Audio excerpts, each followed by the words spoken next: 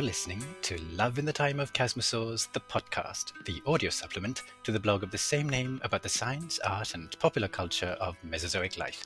I'm Nati. I'm Mark. And I'm Niels. No jokes. In episode 16, the Chasmosaurs team forgoes convention so that all three of us may eagerly crowd around the Chasmosaurs cauldron with our guest science writer Riley Black. Stay tuned for our conversation and our thoughts on Riley's forthcoming book, The Last Days of the Dinosaurs. Hopefully we won't have spoiled the broth. Before that, our vintage dinosaur art subject this month is Bernard Robinson's illustrations for the simply titled Dinosaurs, adapted by Ben Mbalio from Colin Douglas's original text and published by Ladybird in 1988.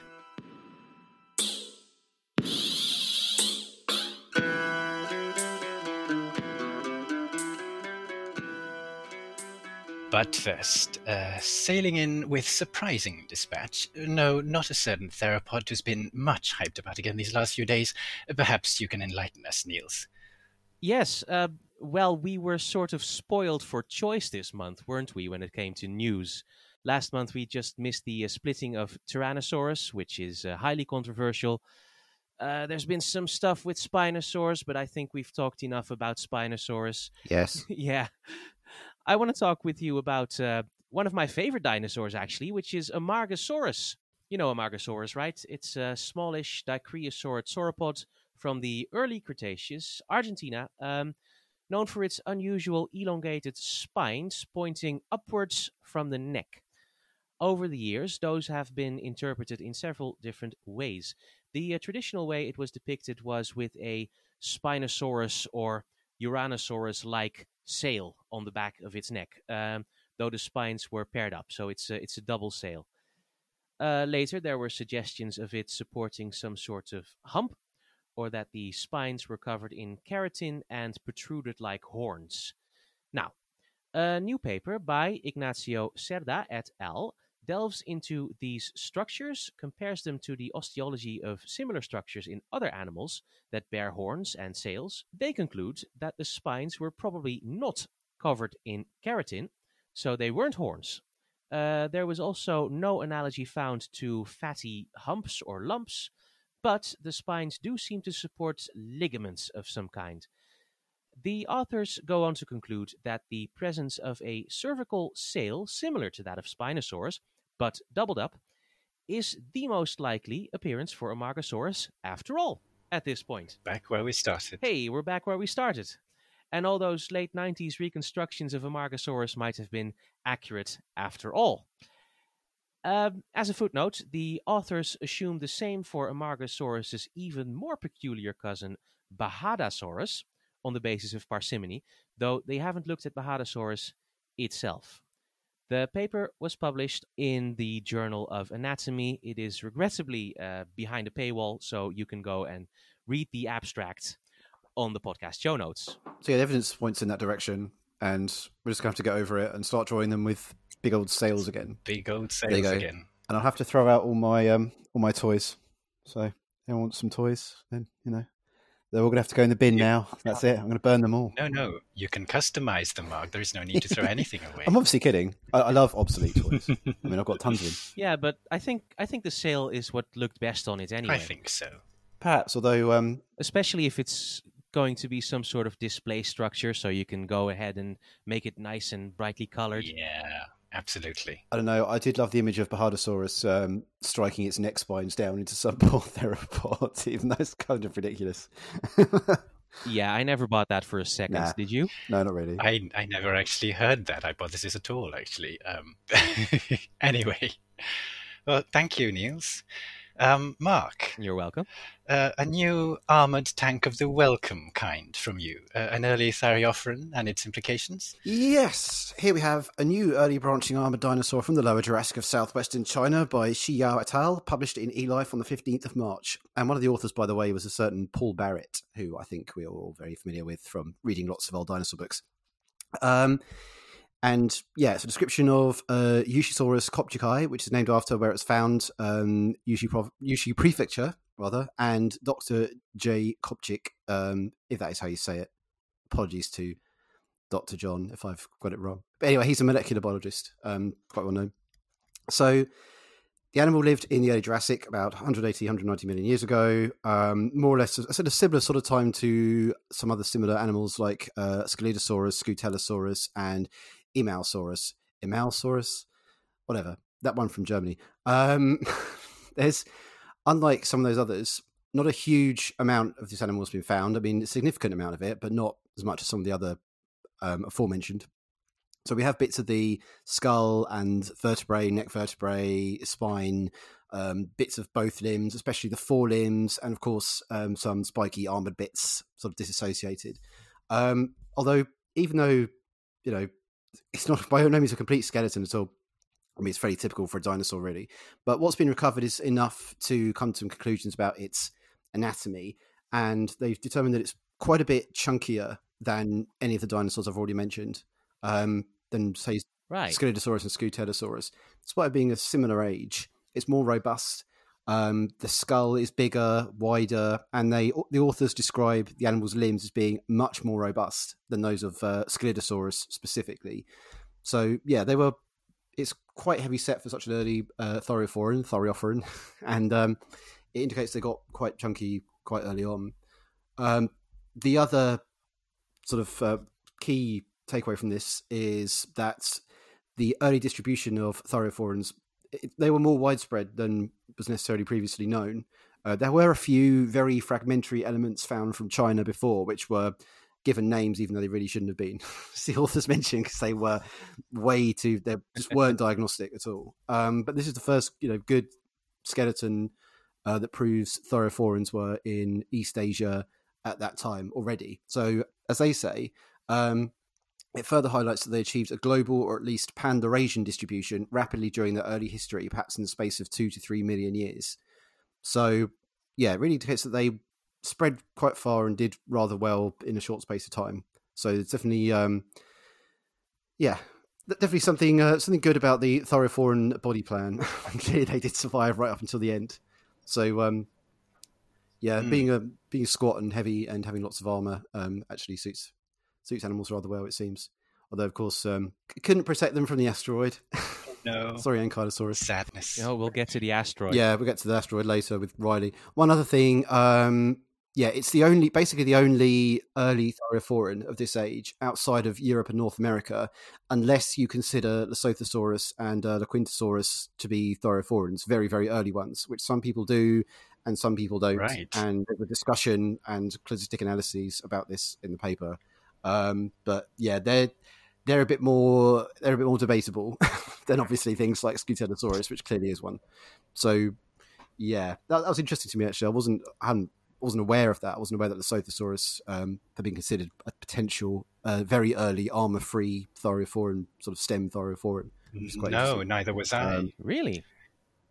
Yeah, and actually by a few different authors as well.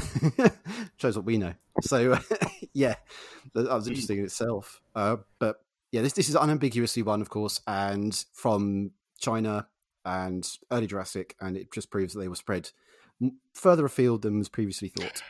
Thank you, Mark. And finally, allow me to transport you to my native soil, at country level at least, if not region, for this month's last news item. A new paper by Sita Manitgun et al. Describes the fossil assemblage from the Kokpa Swum locality of northeastern Thailand, an overview of vertebrate diversity from the early Cretaceous Kokruat Formation. From the paper, the Kokpa Swum locality in the province of Ubon Ratchathani, northeastern Thailand, is known as the last home of Thai dinosaurs because it belongs to the Aptian to Albian stages of the lower Cretaceous Kokruat Formation, currently the youngest Mesozoic vertebrate fossil-producing formation in the Korat group. The vertebrates found at Kokpa Swum comprise 5 taxa of hybodont sharks, at least 2 taxa of ginglimodians, which are a clade of ray-finned fish containing modern-day gars and relatives, a cynomaeid fish, caretocheliid and adochid turtles, neosuchian crocodiliforms, pterosaurs, and of course dinosaurs, which include iguanodontians, sauropods, and at least 2 taxa of theropods. And just to highlight these dinosaurs and pterosaurs, there are sauropod teeth reminiscent of Puyangosaurus sirintoni, a basal titanosauriform from the nearby Saucua Formation. There are allosauroid and spinosaurid teeth, and the allosauroid teeth resembling the basal Carcharodontosaurian Siamraptor suati, and the spinosaurid teeth, according to the paper, are categorized in two submorphotypes, with submorphotype 2 being similar to Siamosaurus sutitoni. And there are iguanodontian teeth, resembling those of Sirintona coratensis and other isolated vertebrae and limb bones of an indeterminate iguanodontian. And lastly, there are pterosaur teeth, which are probably related to ornithocheiroids. And as I said, these are just the dinosaurs and pterosaurs, which my own bias has selected as examples. But as you heard from the abstract, there is so much more. In short, although many of the remains are so fragmentary as to make assigning some of the animals at genus level extremely difficult for the present, the most significant aspect here is, of course, the sheer wealth of vertebrate diversity in the region. A diversity which, to my very great shame, I was never fully aware of until now, and which I think deserve not to be overshadowed by the formation superstars of the paleontological world, so to speak. The paper, which of course details all the discovered taxa, including the named and the tentatively assigned, is published by Pensoft and is open access. Hey. They can throw a party in Krumtep, Mahanakon, Amon, Ratan, Nakosin, etc. Well done, Niels. Thank you. Yes, I'd forgotten about that. I mean, it's not quite the right region, but we certainly can celebrate it just because the Isan, the northeastern region, is so much. Well, it's a lot richer in fossil discoveries than I had hitherto realized. So yes, I think this is very much a cause for national celebration. So yes, we can very well celebrate in Krumtep as well. Use a conspicuously shorter name. I have, yes, Yeah. on purpose. Yeah. Anyway, right. On to our vintage dinosaur art discussion. Vintage dinosaur art.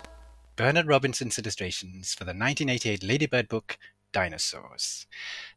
Mark, the title is almost something of a misnomer, really, as the book covers the very beginnings of life on Earth and continues well after the dinosaurs onto some Cenozoic mammals, at least in broad strokes, since it is aimed for children. Yes, that's right. I should point out as well that this is the 1988 edition that we're looking at here, which is the one I obviously grew up with.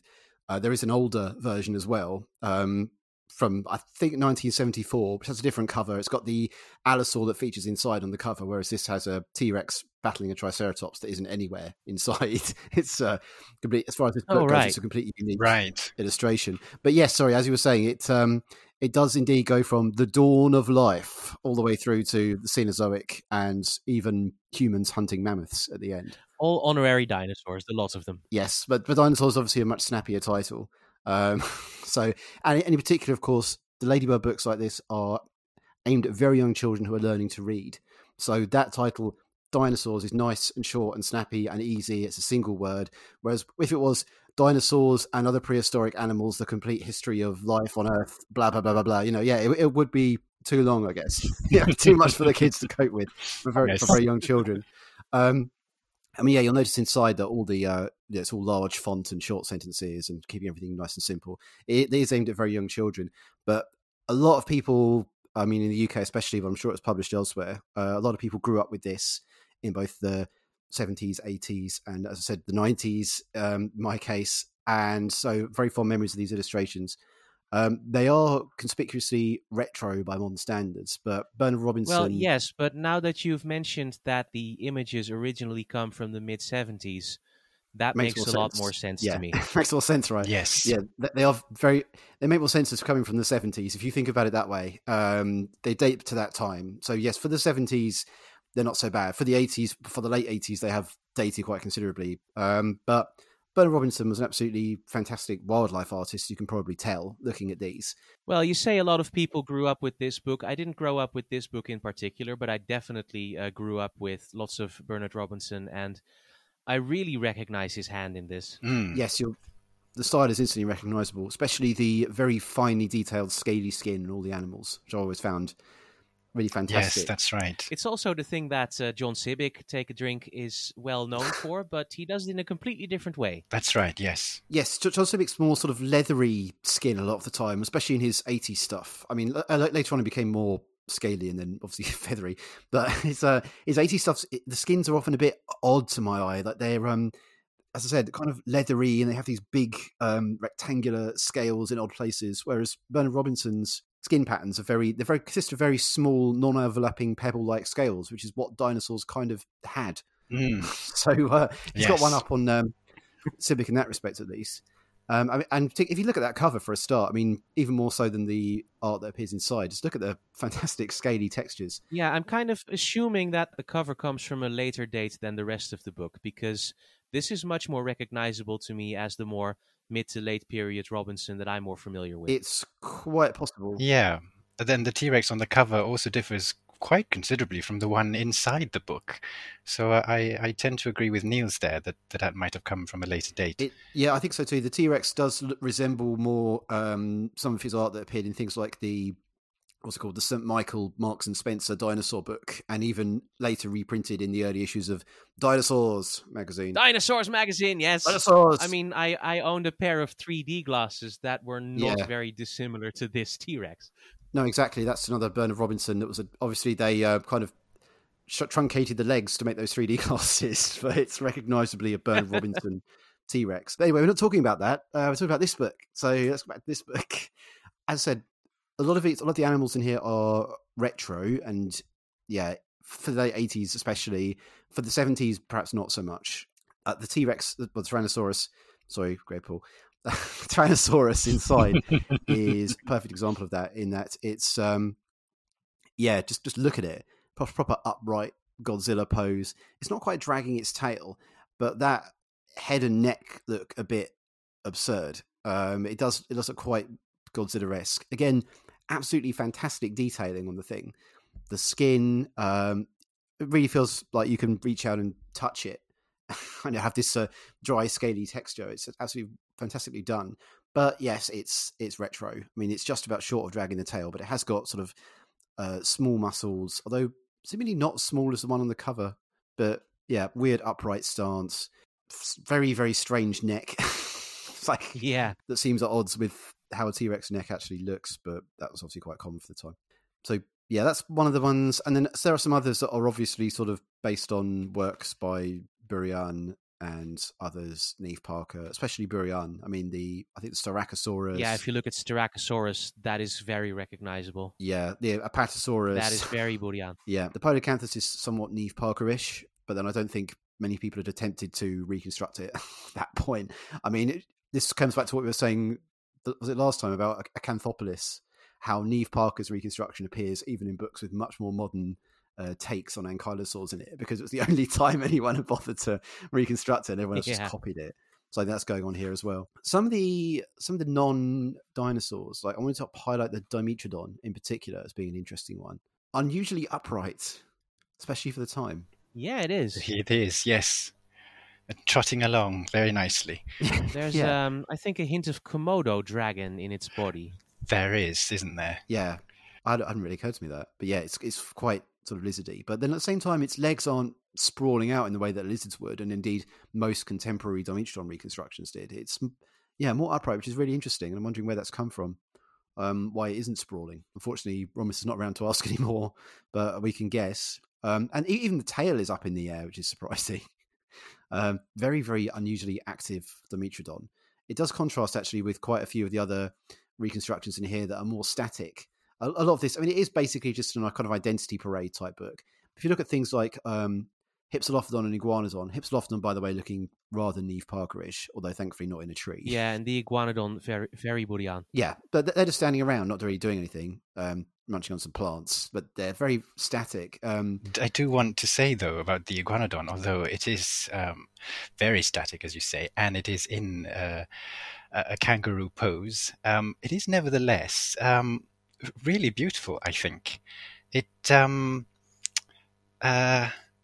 It's beautifully painted, and it has this air of gracile solidity, which is so characteristic of ornithopods. So even though its stance is incorrect, it still has something of its nature about it, which I really admire. That's a good point. Yeah, and solidity in particular. I mean, solidity is the key word when it comes to all of his work. They're so Yeah, absolutely. technically accomplished, and everything feels absolutely. Everything has presence, and everything feels, as you said, well, solid. If you look at the Triceratops, for example, the shading there, it looks heavy. It's beautiful and massive. The Triceratops. Yeah, and I love the this bony sort of or scaly nodules going down its back. Oh, it's like osteoderms. Which it also reminds me of the Invicta model for the Natural History Museum. I don't know which came first and whether its appearance is based on something else that came before it, but that's what it reminded me of. Yeah, it reminds me of a model that's in the museum itself that used to be sort of presented alongside the weird mount they've got there. That's right. Yeah, the hunchback mount they have over there. Yeah, of course. I'd forgotten about that. Oh, and a dinosaur that definitely needs mentioning in here, Archaeopteryx, because Robinson was really rather good at Archaeopteryx. Yes. As is evidenced here. Yeah, it's not too bad, is it? I mean, the most notable thing about it is, if you look at particularly the individual on the right-hand side, its hands are incorporated into its wing, like they actually were. I was about to mention that. Exactly, yeah. Yeah, that's one of the things I always look for in Archaeopteryx reconstructions. It is sort of in that classic Knightian Archaeopteryx pose, seen from the back, wings outstretched, perched from a tree, mallard colors, right? Yeah, almost. But as such, one of the best of its kind. Yes. Yeah, it's just not a freakish lizard bird hybrid monster with little fingers sticking off its wrists, like so many of them have been over the years. It actually looks like a feathered animal. It's like a perfectly natural looking feathered animal, which is nothing to be sniffed at because, as I said, a surprising number of artists over the years have just turned into this hybrid freak because, it's a reptile and, it's a bird at the same time. And, Yeah. I have a feeling that it actually became worse as the 80s and 90s progressed, with it becoming more of an ugly snake bird. If you look at the classic paleo arts that this is very much indebted to, Archaeopteryx tends to look a lot nicer, with people like Bourrian and Knight reconstructing it in a much more nice, naturalistic way, like you see here. Yes, you're right. Yes, I suppose so. Yes. There's less of an emphasis on it being some halfway house hybrid thing, and more on it being just a natural animal that lived. No, it's right. a feathered animal. I think he does a really good job here. And there are a few other places as well, a few other books where he illustrates Archaeopteryx and does an equally good job, even if, as you say, the pose is rather cliched. But you can't escape that pose. It's inevitable. I just want to put in a word for the poor hadrosaurs, which I must admit to being rather saddened by. Saddened? Because saddened, yes.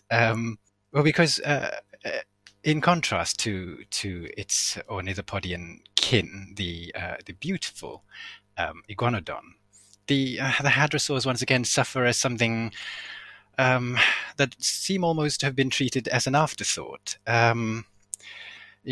Alongside their reputation as being these strange duck-like creatures, so they have none of the presence of that iguanodon, and they just look, well, disappointing to me at least. Which is a shame because whatever the correctness of all the other animals, the others at least had, as we were talking about, a great presence and something very distinctive and admirable about them. But the hadrosaurs just pale altogether by comparison. So I'm a little sad. Oh dear. To see them like this. Does that Anatosaurus have opposable thumbs? It does look a bit like That's it, doesn't so it? strange. It does look like it has an opposable digit. It looks like almost like it has human arms. Very humanoid hand, isn't it? Yeah, the more I look at it, the more yes. disturbing it gets, actually. It's quite upsettingly humanoid, but with sort of semi-webbed fingers. Yeah, don't like it. I'm not going to look at it anymore. Oh, now I've turned back to the sauropods. I don't really like them either. Let's turn the page. Let's go to the sauropods. Let's have some nice dinosaurs. Well, no, as I said, I'm not really that big a fan of the sauropods in here either, but mostly because, again, they're pretty derivative, especially the Apatosaurus in the background being obviously Burian's Brontosaurus, complete with the mismatch head. They're also characterized in the text as gentle plant eaters that lived in herds for protection. I know this gets up your nose quite a bit, Mark, these days. What, the gentle plant eaters thing? Because, all plant eaters... The gentle plant eater part, yeah. You mean like rhinos or buffalo? Gentle plant eaters like that? Well, exactly, yeah. Yeah, although... Or elephants, heaven forbid. In a book for very young children, when you're teaching them about carnivores and herbivores, I suppose it's fine to say that kind of thing. Yeah, we of haven't course. got any room for nuance here, basically. But I know. Yeah, we're getting the idea that they just weren't hunting down other dinosaurs.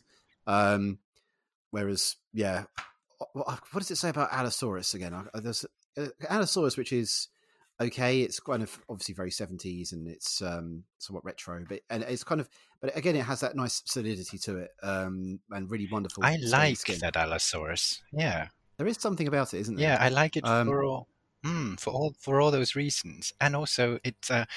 Certainly when compared to the T-Rex, the Allosaurus just wins miles ahead. Yeah, it's miles better. And also in the case of Allosaurus, with this Allosaurus, I am not immediately going, oh, this was based on that. This was based on Knight. This was based on Parker. This was based on Bourdian. Yeah, this seems to be a wholesale original creation, and I always respect that. Yeah, yes, that's always a good thing. By the way, in the text it says its mouth opened so wide that it could swallow small animals whole. So there you go. But yeah, other than that, as we've said, it has a nice solidity presence. It's not obviously derivative. It looks convincing as an animal, and that's there Robinson's background as a wildlife artist comes through, because I've always found that wildlife artists, even if they're not necessarily dinosaur specialists, which I presumably wasn't at that time, although he'd go on to do quite a few dinosaur things. Yeah, he became one in the end. Yeah. Although it's clear they're not dinosaur specialists, and the anatomy of the animals is off in various different ways that you pick up on if you are a dinosaur nerd of some sort. Nevertheless, the animals look kind of convincing as animals, and they fit together. It's not like you're wondering where their shoulders are, or they seem to be missing key parts of their skeleton. They do look like they fit together and could exist, which is something I often find with wildlife artists, which Robinson was. There's one more animal that is staring me in the face here on page 46, and that would be the Uintathere. The Uintathere. And this one highlights sort of general Uintathere problem, as in, dude, this is a rhino with a weird head.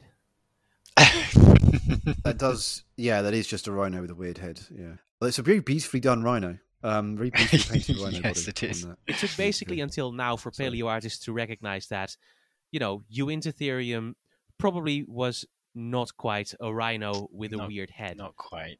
There is no particular reason for it to look like a rhino, but every single paleo artist in history makes it look like a rhino. And I have to say, this one looks very, very much like a rhino. Yes. Yeah. Again, showing off his talents as a wildlife artist, making a very convincing-looking, slightly odd rhino. It's a very beautiful painting of a rhino. Of a rhino with a strange head. Yeah, with some deformities. And tusks. Big tusks. Sorry, that was a bit of a pet peeve of mine. Yes, we shouldn't be too critical because obviously we'll be ruining everyone's childhood again. But yes, this is a very lovely book, very accomplished illustrator, much loved through the years by absolutely. generations of children, me included. Even as a kid in the 1990s, it seemed a bit dated to me, which it kind of was because it dated back to the 70s. Nevertheless, I was impressed even back then by the quality of the arts and how technically accomplished it is.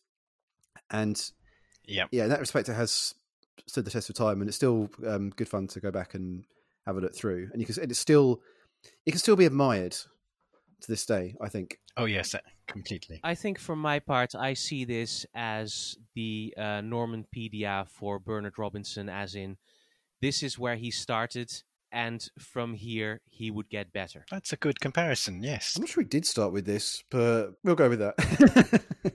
I can't be bothered to do the research now, so we'll just go with that. It needn't be his starter in strict terms, but just something that was well publicized, well known. Yes. So I think, yeah, it's his best known, or one of his best known works, this, because so many kids came into contact with it. Especially British kids, that it's among his best known works. So in that sense, it is very much like the Normanpedia, which came to define Sibik for quite some time. And although unlike the Normanpedia, the stuff in here wasn't copied ad nauseum. Again, there's that presence, there is that tangibility. You could just reach out and give the T-Rex a pat on its back. Yes.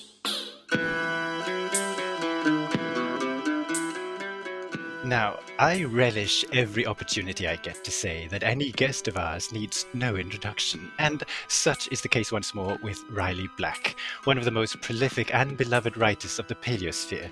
Riley has written extensively for such publications as Wired, National Geographic, and Scientific American, and her books, such as Written in Stone, My Beloved Brontosaurus, Skeleton Keys, and the forthcoming The Last Days of the Dinosaurs, are but a fraction of her achievements. We are so delighted to welcome her, in fact, that we've even breached our usual protocol of avoiding too many chefs in the kitchen by being all three of us present for this interview. Riley, thank you so much for joining us, and welcome to Chasmosaurs. Oh my goodness, that was such a great intro. Thank you so much. It's so good to be talking to you all. I think we've all bumped into each other in one way or another across the Paleosphere over the years, so it's great to just chat. That's right. Yes, that's wonderful. Niels, perhaps you'd like to take the lead. Yes, of course. Now, usually we start our interviews on this podcast with the same question, though you, Riley, have already written plenty on the subject. Nevertheless, could you tell us a bit on how you got into paleontology? Yeah, I have that classic story of having the childhood love of dinosaurs. I remember being a little girl and going to the American Museum of Natural History in New York City, and I was 5 at the time. And I knew what dinosaurs were by then. I had plenty of books and novels at home, but that was the first time that I felt like I really got to meet them, to sort of be in that presence, to feel like a small Mesozoic mammal next to some of these Jurassic and Cretaceous favorites of mine.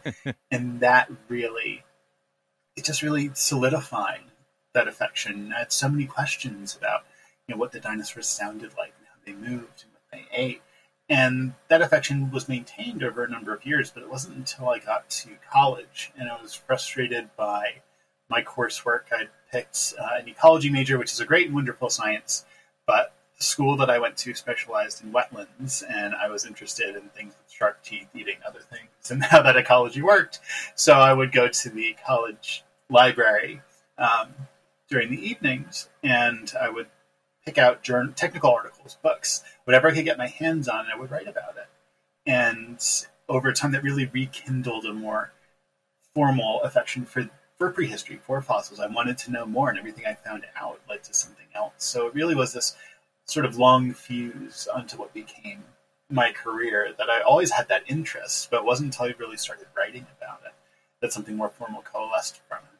I just want to get straight to talking about the latest book, to be honest. Sure, yeah, certainly. Because, of course, there have been plenty of sort of attempts at depicting the extinction of dinosaurs artistically. And, of course, the fact that this book, at least in the before the appendix, is written as a narrative, invites comparisons with those attempts in film and so on. I mean, you can imagine the thing being adapted into a film while you're reading it. Oh, yes. Yes, it's very vivid, and I really I thought it was a very effective way of presenting the information. It's very dense with information, but written in such a way that you are transported back there. And a lot of it is very shocking. I thought, in particular, one thing that will really shock people who are more used to this vision of a drawn-out extinction of the dinosaurs over, a huge amount of time, is how sudden it is in your book, how everything is over very rapidly. And I think what really struck me was this infrared, this pulse, this heat pulse that basically cooked everything that couldn't hide. Yes. I just wondered where principally this idea had come from. I'm sure you've put it in the notes in the book. We can check it out. But where is this idea that it was that rapid and just cooked everything? Where has that emerged from? Would you say that's almost a consensus view now? I mean, it's an unforgettable part of the book. Yeah, that was something that really surprised me as well. I remember growing up and watching a lot of the documentaries of the 80s and early 90s about non-avian dinosaurs and about the extinction. And I remember in particular the PBS show The Dinosaurs, the one that had all those great animated bits in it. And they have a bit in the last episode where it shows a very emaciated T-Rex kind of collapsing into this ash field during the impact winter. And that was the image that I often had, is that the asteroid struck.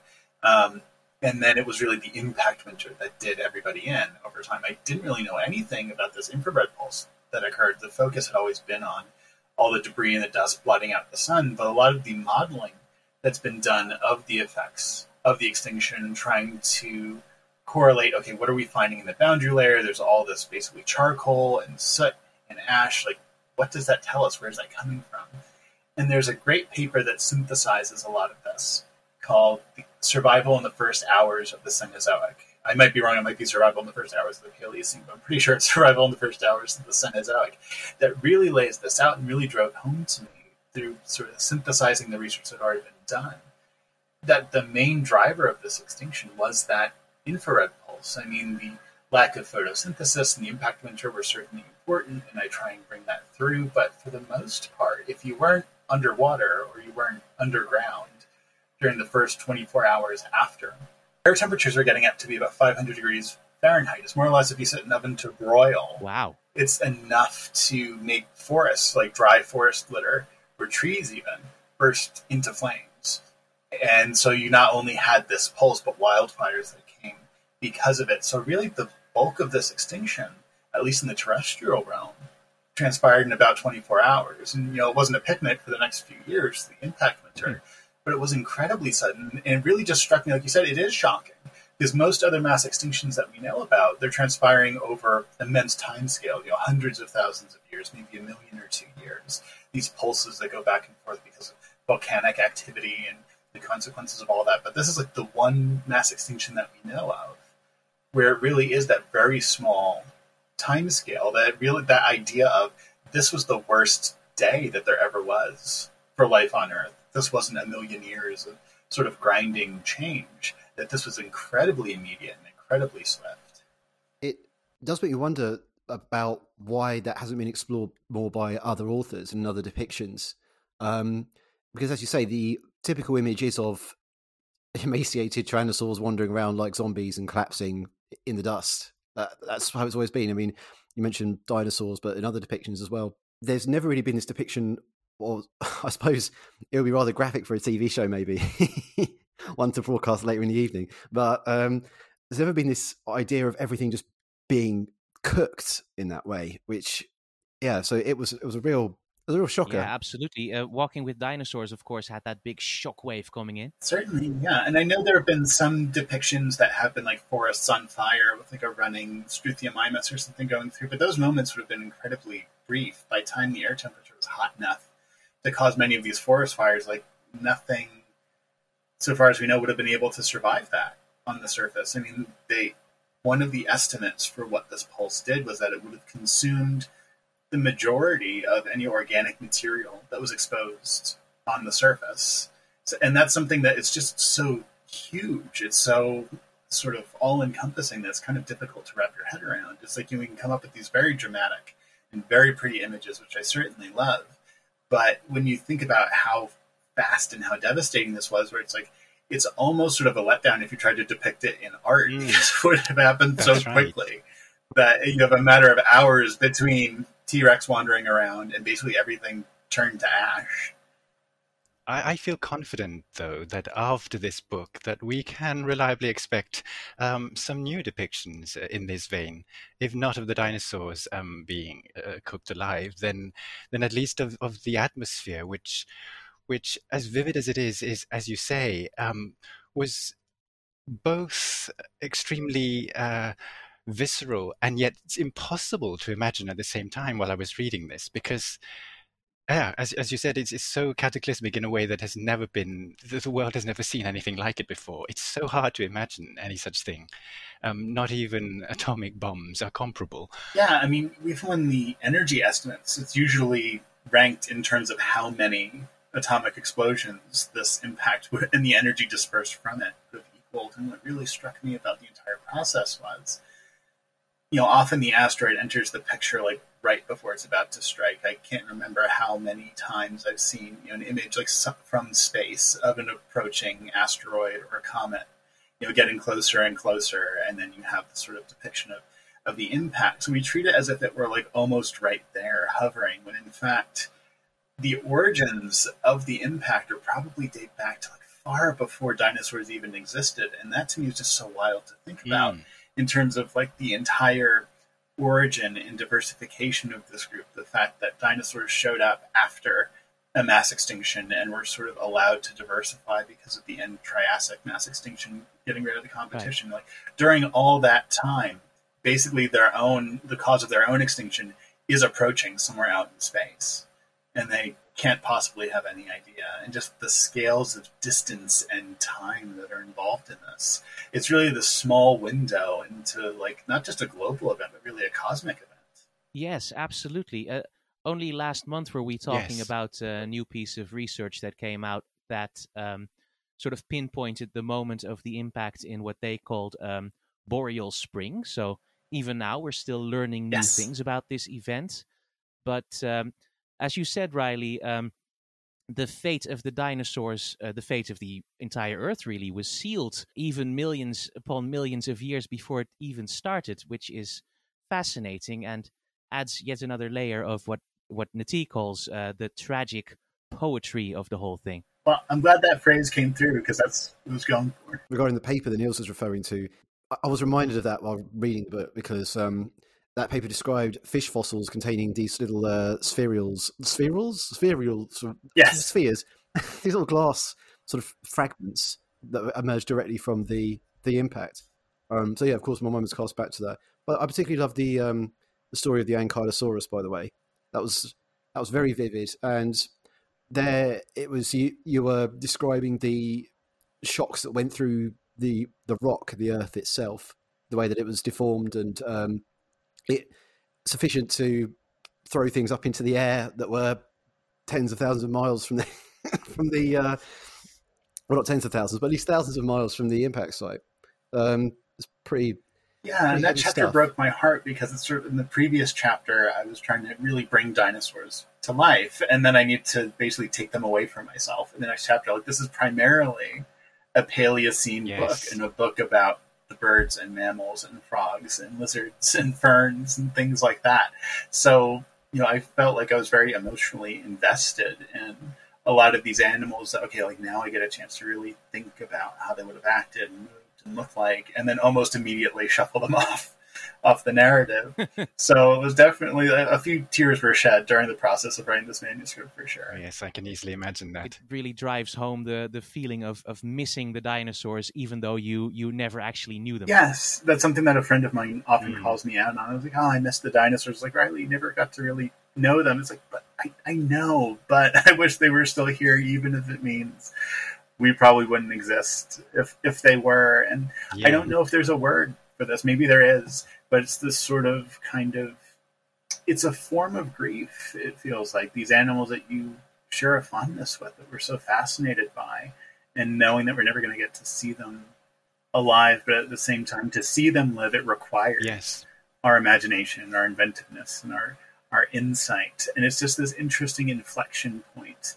And that's something that I tried to call out in the beginning of the book, because I know it drives my editors mad, by the way, that I often have problems with tenses when I write about fossils.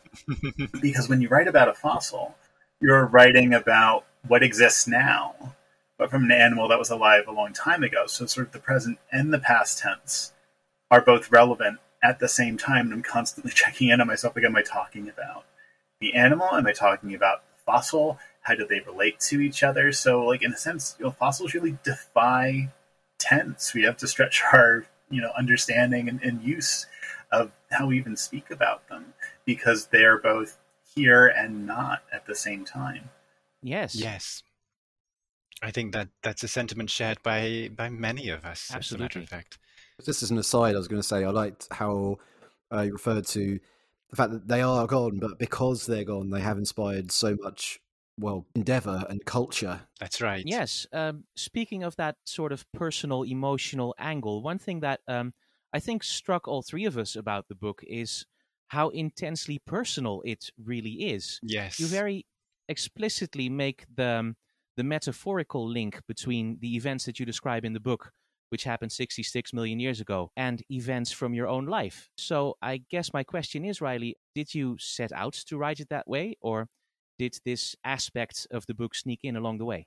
I think it was something that I was always interested in from the very beginning. I knew that I wanted to write a book on this topic, particularly because I'd actually been asked to, or rather, my interest was being gauged, but asked to see if I'd be interested in ghostwriting a book for another paleontologist about this extinction. And they had a very different view of the extinction than I did. And it's like, okay, well, I will do it myself. I'm a writer, I can do this. And during this time was when the marriage that I was in, a 13-year-long marriage, was ending. I had just come out as transgender, and I was just considering what my first steps in transition would look like.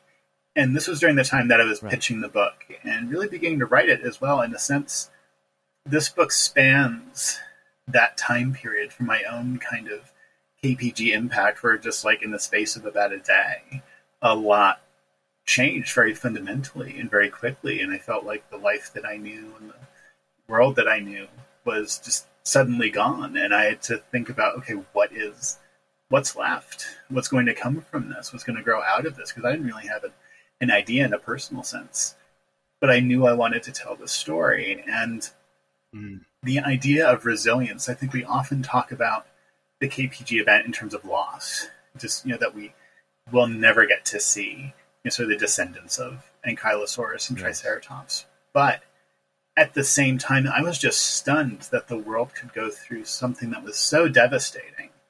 And yet in a relatively short amount of time, you have entire new groups of organisms showing up. Forests come back, mammals start to diversify.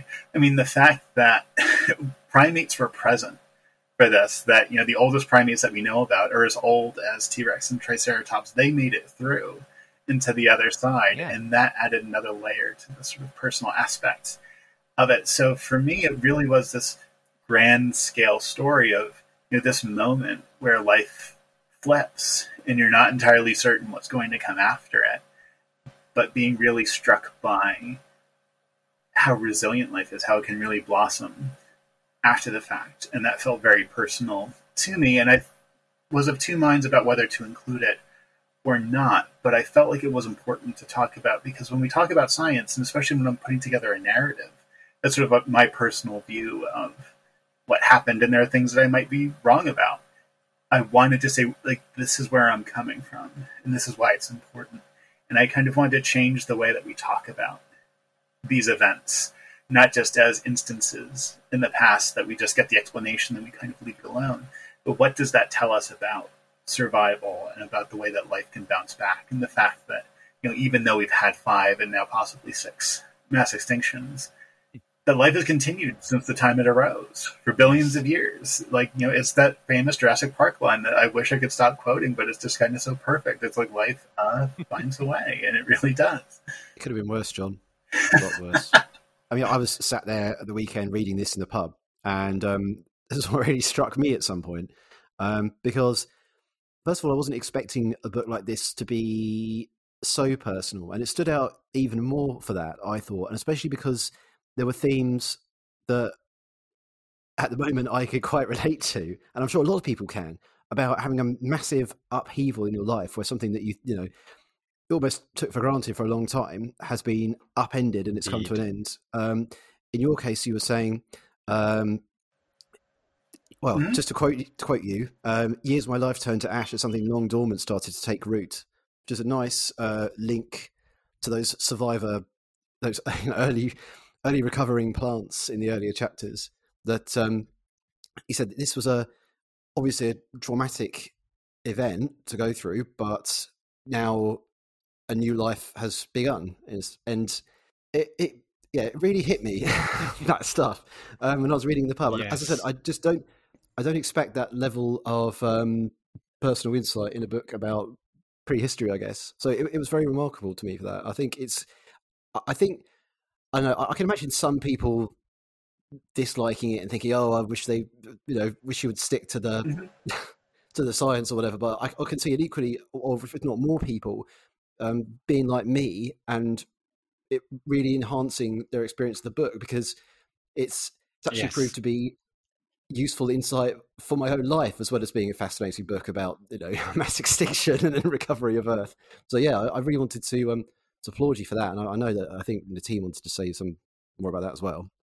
I think nobody but the most blinkered could have missed that from the beginning. This book throws up immediate parallels for our own times, whether it's on ecological terms like climate change or on social ones. And we are in the process of recovery and returning to what we can't call normal any longer. We need to rebuild in a different way.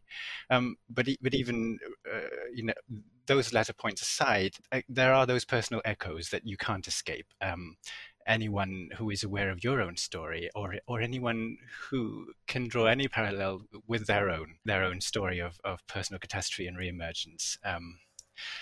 Essentially, it's just as a rejoinder to what Mark said. I don't think any of us could have escaped this, and it was as wonderful as the scientific aspects already are. The personal elements that are detectable throughout just made the whole book that much more moving. And I think it would be so for anyone, but the most hardened, well, you can fill in the gap. Yeah. It's like I said, I'm sure there are some people out there who are going to dislike it, but those people, you don't need those people as fans anyway. I mean, it always happens. It always happens with these books where it's like, oh, I wish you would have just talked about the science. But like, if people want that, there are plenty of very fine dinosaur encyclopedias and entire technical literature to go look at. And it's like, this book is definitely something different. And I wanted to do something very different in that. Most paleo books, I feel like, and I've certainly, written my fair share of any of these categories, are often historical or semi-autobiographical or sort of compendia of information. It involves a lot of telling. It involves a lot of, this is what we found out, or this is what I experienced, and I am now telling it to you. And I wanted this to be more of an exercise of shared dreaming, in a sense that, let's go back and think about this together. And I really didn't expect that it would have the relevance that it does. I started writing this in 2019, and I was about halfway through when the pandemic lockdowns began. And on the one hand, I'm sad that so many can relate to it, but there's a reason that I started the book with the line, catastrophe is never convenient, because I think in one way or another, we are all hit to greater or lesser extent by really terrible days that you get that phone call or that email. Absolutely. I think you've hit upon something really universal here. Thank you. And that's, it's really a matter of scale. Yeah, that I know this is something that we are all familiar with. And it was one of those, like, things can truly get absolutely awful. They can be hellish. But there is an after to it. And that's something that I reminded myself a lot when I was going through my own impact winter, that there's an after to this, that there is growth, that sometimes time really does make the difference. It doesn't fix everything, it doesn't solve everything. But I was especially struck by what I learned, again, tying the science back to something personal, about the way, for example, Paleocene forests came back and how they're able to be much denser than anything in the Mesozoic, because you didn't have these big animals that were moving around and altering the landscape and pushing trees over. And it created this habitat that made more room for the survivors to diversify and pioneer new niches. And that sense of the diversification that life underwent not being this inexorable thing that life was pulled towards, but it generated itself from the inside. And how wonderful that is, just through interactions of whatever was left, as something new emerged. Right. And I thought that was really wonderful. Well, the metaphors just keep piling up, don't they? Indeed. Well, I really appreciate that you all said, like, you've noticed these themes running throughout, because as a writer, you come up with this idea, you come up with these stories, and you put it on the page, and it's really just you and maybe your editor or one or two other people who've ever seen this. So sometimes, like, some of these themes, like, even just talking about it now, I'd say, like, oh yeah, I probably gravitated towards that idea because of something else. It's we all bring something to whatever artistic works or scientific works we consume. And I really wanted to make that blatant in this book, that this is not me telling you about something, this is me sharing something. And I'm just so happy to hear that that's been resonating. Yes. Absolutely. Well, I think it leads us a little neatly on, in fact, because given what we were just talking about, differing audience reactions and how one should stick to the science and all the rest of it, we wanted to ask you, Riley, about queer and feminist activism and representation within the paleosphere, because I'm very well aware that you get such comments as "please stick to the science." We don't need to hear this, that, you know. I see that happening to you frequently. Certainly. So let's ask you about that. Well, how do you deal with it? How do you perceive these events, this kind of activism that you are very much pioneering, taking place in the paleosphere? Yes, and also, if I may chip in, you've been in this business for a while. You've been fighting the good fight for a while. Do you feel that we're emerging the other end? Do you feel that we're making progress in the paleontological community in this way as well? Great questions. My goodness, how much time do we have? It's something that I don't want to take credit for pioneering it. There are certainly other people, especially queer paleontologists, who have come before me and organized events. But I felt like when I came out, I didn't really have a choice, in that I had already been sort of in the public paleosphere for quite some time. I had written a number of books and all that other good stuff. So as much as I kind of hoped that I could like disappear for a couple of years and come back and reintroduce myself as, you know, sort of my full self, I felt like I didn't really have that option. So particularly as I was learning more about myself and about these issues and sort of how my relationship to science and paleontology changed, I felt like I had to say something and draw from some of the people who had active examples for me and make the field more open and more welcoming just to everybody. Because here's the thing that we currently have. It's that diversity is getting better all the time in a global sense, in terms of different forms of careers, people of different genders, different racial and ethnic backgrounds. Like, in terms of just, I don't want to call them lower tiered because that's the thing, it shouldn't be a tiered system. But in terms of volunteers and students and early career researchers, the diversity is getting better all the time. There's still certainly work to be done. I know paleontology in particular has a very low percentage of Black paleontologists involved in the discipline, and that's an area in which we need to continue to work. But there is motion, I think, in a very positive direction. And here's where we run into the classic problem for all sciences, but I think paleontology in particular, is that representation is one thing, and an end to systemic discrimination is another. So you still don't see all that many women or people of color or transgender people, or really any marginalized community, represented amongst the level of professor or curator. There's still, I think, a sense of, just to make the gender comparison or look through the gender facet of women's work, for example, that you often find that many lab managers or collections managers are women, and they are wonderful at what they do. But the curator of the museum or the department is usually a cisgendered white man. And, you know, that is not to say anything about their skill set. You know, there are many wonderful people who are also continuing to work against this. But when you just look at the numbers, this is the issue that we continue to have, that it's the system that we are operating in that keeps saying that we need more diversity, but there isn't support for it.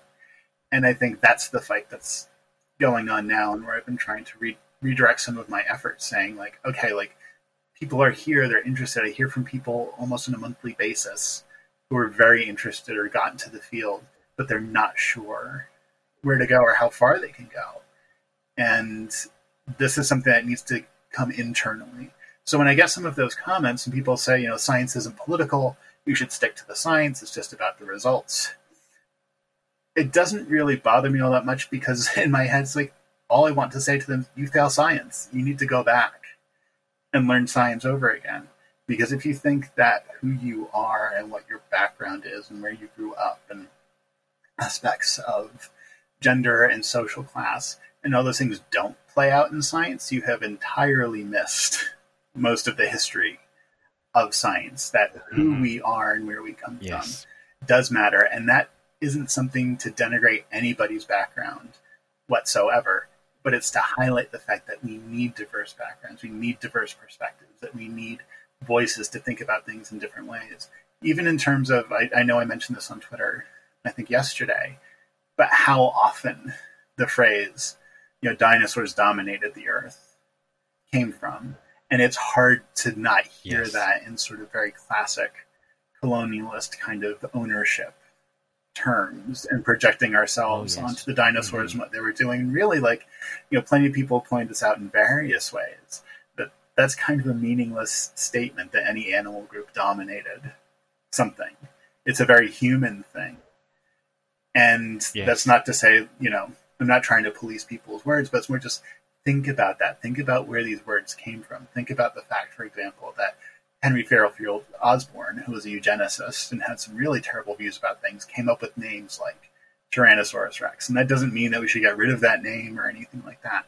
But there are connections here between who people are, what they study, where they go, who they collaborate with. And it's a form of transparency in a way. It's like we know these things are happening.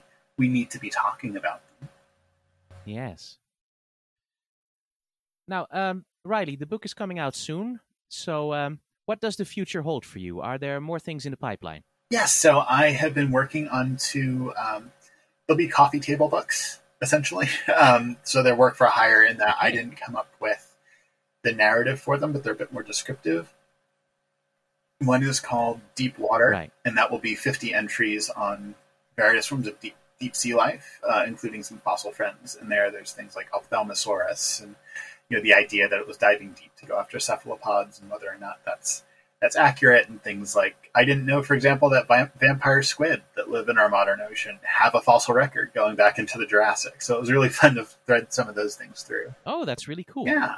And another one that's being made by an Italian company that will be a dinosaurs book, 50 entries, with some really stunning paleo art in it about some of our favorites from the Triassic, Jurassic, and Cretaceous. But the next narrative book will be the sequel to The Last Days of the Dinosaurs. I'm pitching now, and I don't want to say too much about it just yet, but I'm thinking it will take somewhat of a hybrid approach between The Last Days of the Dinosaurs and books like My Beloved Brontosaurus. So using narrative, but also doing some on-the-ground wonderful writing, talking about museum collections and field sites and things like that, about paleobotany, because we don't have a good paleobotany book. And really writing this book and thinking so much about forests and trees and plants and how all these things are sort of underwritten by photosynthesis. It threw up all these examples in my head of how we're still very much connected to the ancient history of plants, that we are as much of a blue planet, we're also a very green planet, and how unusual and wonderful that is. So I'm really hoping that will be my next fossil exploration. I'll learn a lot because I know very little about fossil plants, but that's part of the fun, is taking readers along the journey. So with any luck, in about 2 or 3 years, that'll be the next one on the shelves. Well, that's wonderful. Riley, once again, your new book is called The Last Days of the Dinosaurs. Could you tell us, when is it coming out? Where can we get it?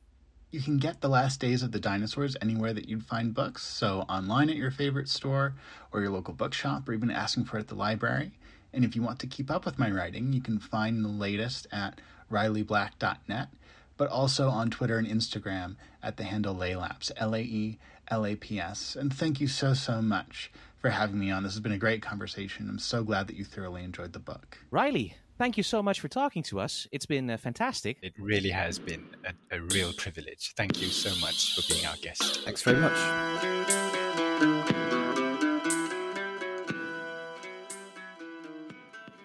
Thanks again for Riley there. That was a fantastic interview. And once again, the book is called The Last Days of the Dinosaurs. It's going to be out in about a month or so. So go get it, go read it. It's very good indeed. One more word of thanks to Riley. Actually, the last bit of the interview got sort of messed up. So she actually showed up to re-record some of her bits, for which I am eternally grateful. Yes, thank you so much. I also want to add, really, as much as reading audiobooks is something that I've always wanted to do, I have never wanted so much to read something as I do The Last Days of the Dinosaurs. It's a pity that that the audio version is already underway and has and its reader has been chosen. Not that I at all fancied my chances of being chosen, but nevertheless, yeah, I just wanted to register just how much I really enjoyed this book. You could record your own version and distribute it, and then go into hiding when the lawyers contact you. Well, there is that. Yeah. Yeah, that's a fabulous idea. That's going to work out great. Yep, what can go wrong? Also, thank you, Nati, for the image of all three of us standing around the Chasmosaurus cauldron like a coven of witches. Yes, that's right. I just wanted to see how far I can extend the too many cooks in the kitchen idiom. Well, we're a coven of witches now. Who's the maiden? Who's the mother? Who's the other one? We'll have to decide that another time, I think. Yeah, maybe we can draw straws. I don't know. Actually, my news item this month made me think, because I'm aware of how many Thais there are who follow our Love in the Time of Chasmosaurus page on Facebook, but I don't know how many of them, if any at all, actually listen to the podcast. So it would be interesting to know, actually.